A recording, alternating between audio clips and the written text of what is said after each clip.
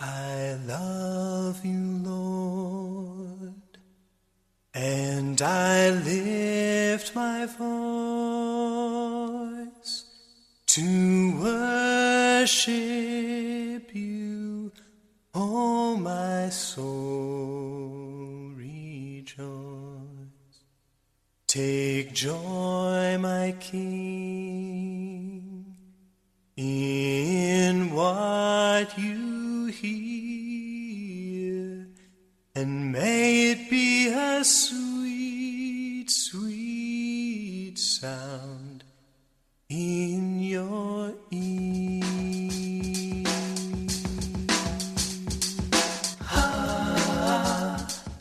Welcome to Devotionals from Dad. This devotional is entitled Mission Impossible.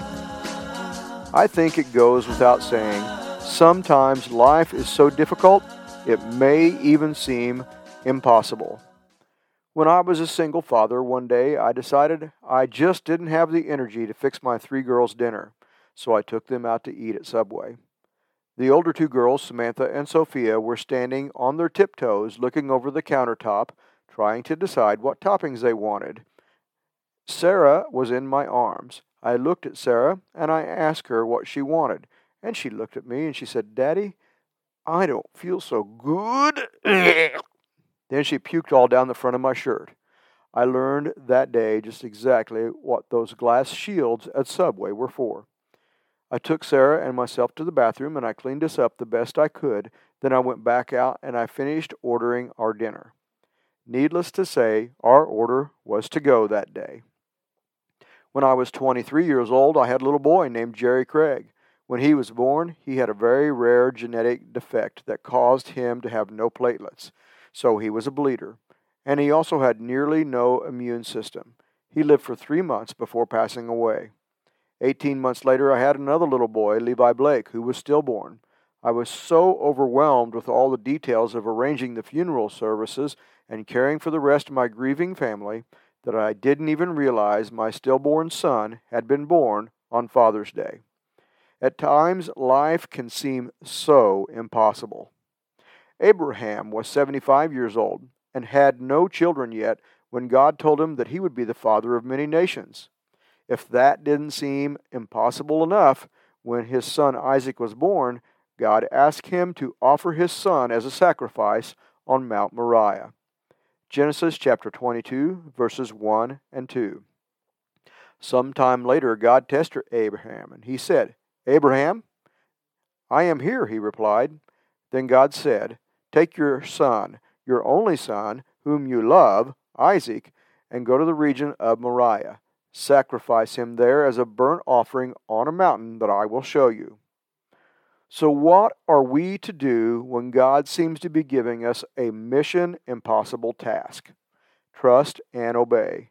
When God calls you to an impossible assignment, the first response you need to have is trust. You need to trust that God will carry you through the assignment to completion. You need to trust that He will be with you each step of the way. The second response is obedience, doing what God has called you to do.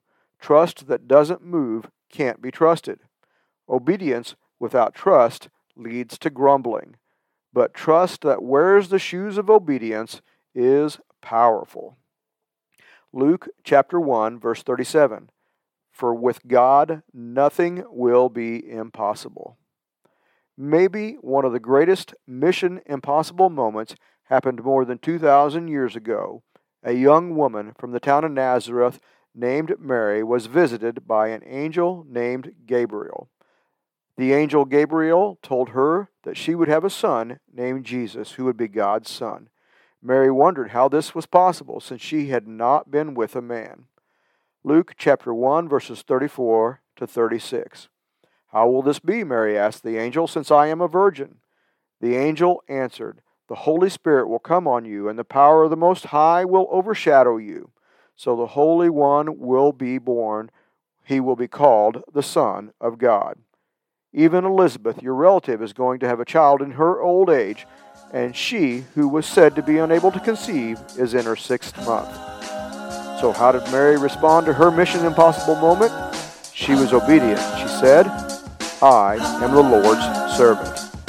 Take joy, my King, in what you hear. May it be a sweet, sweet sound in your ear.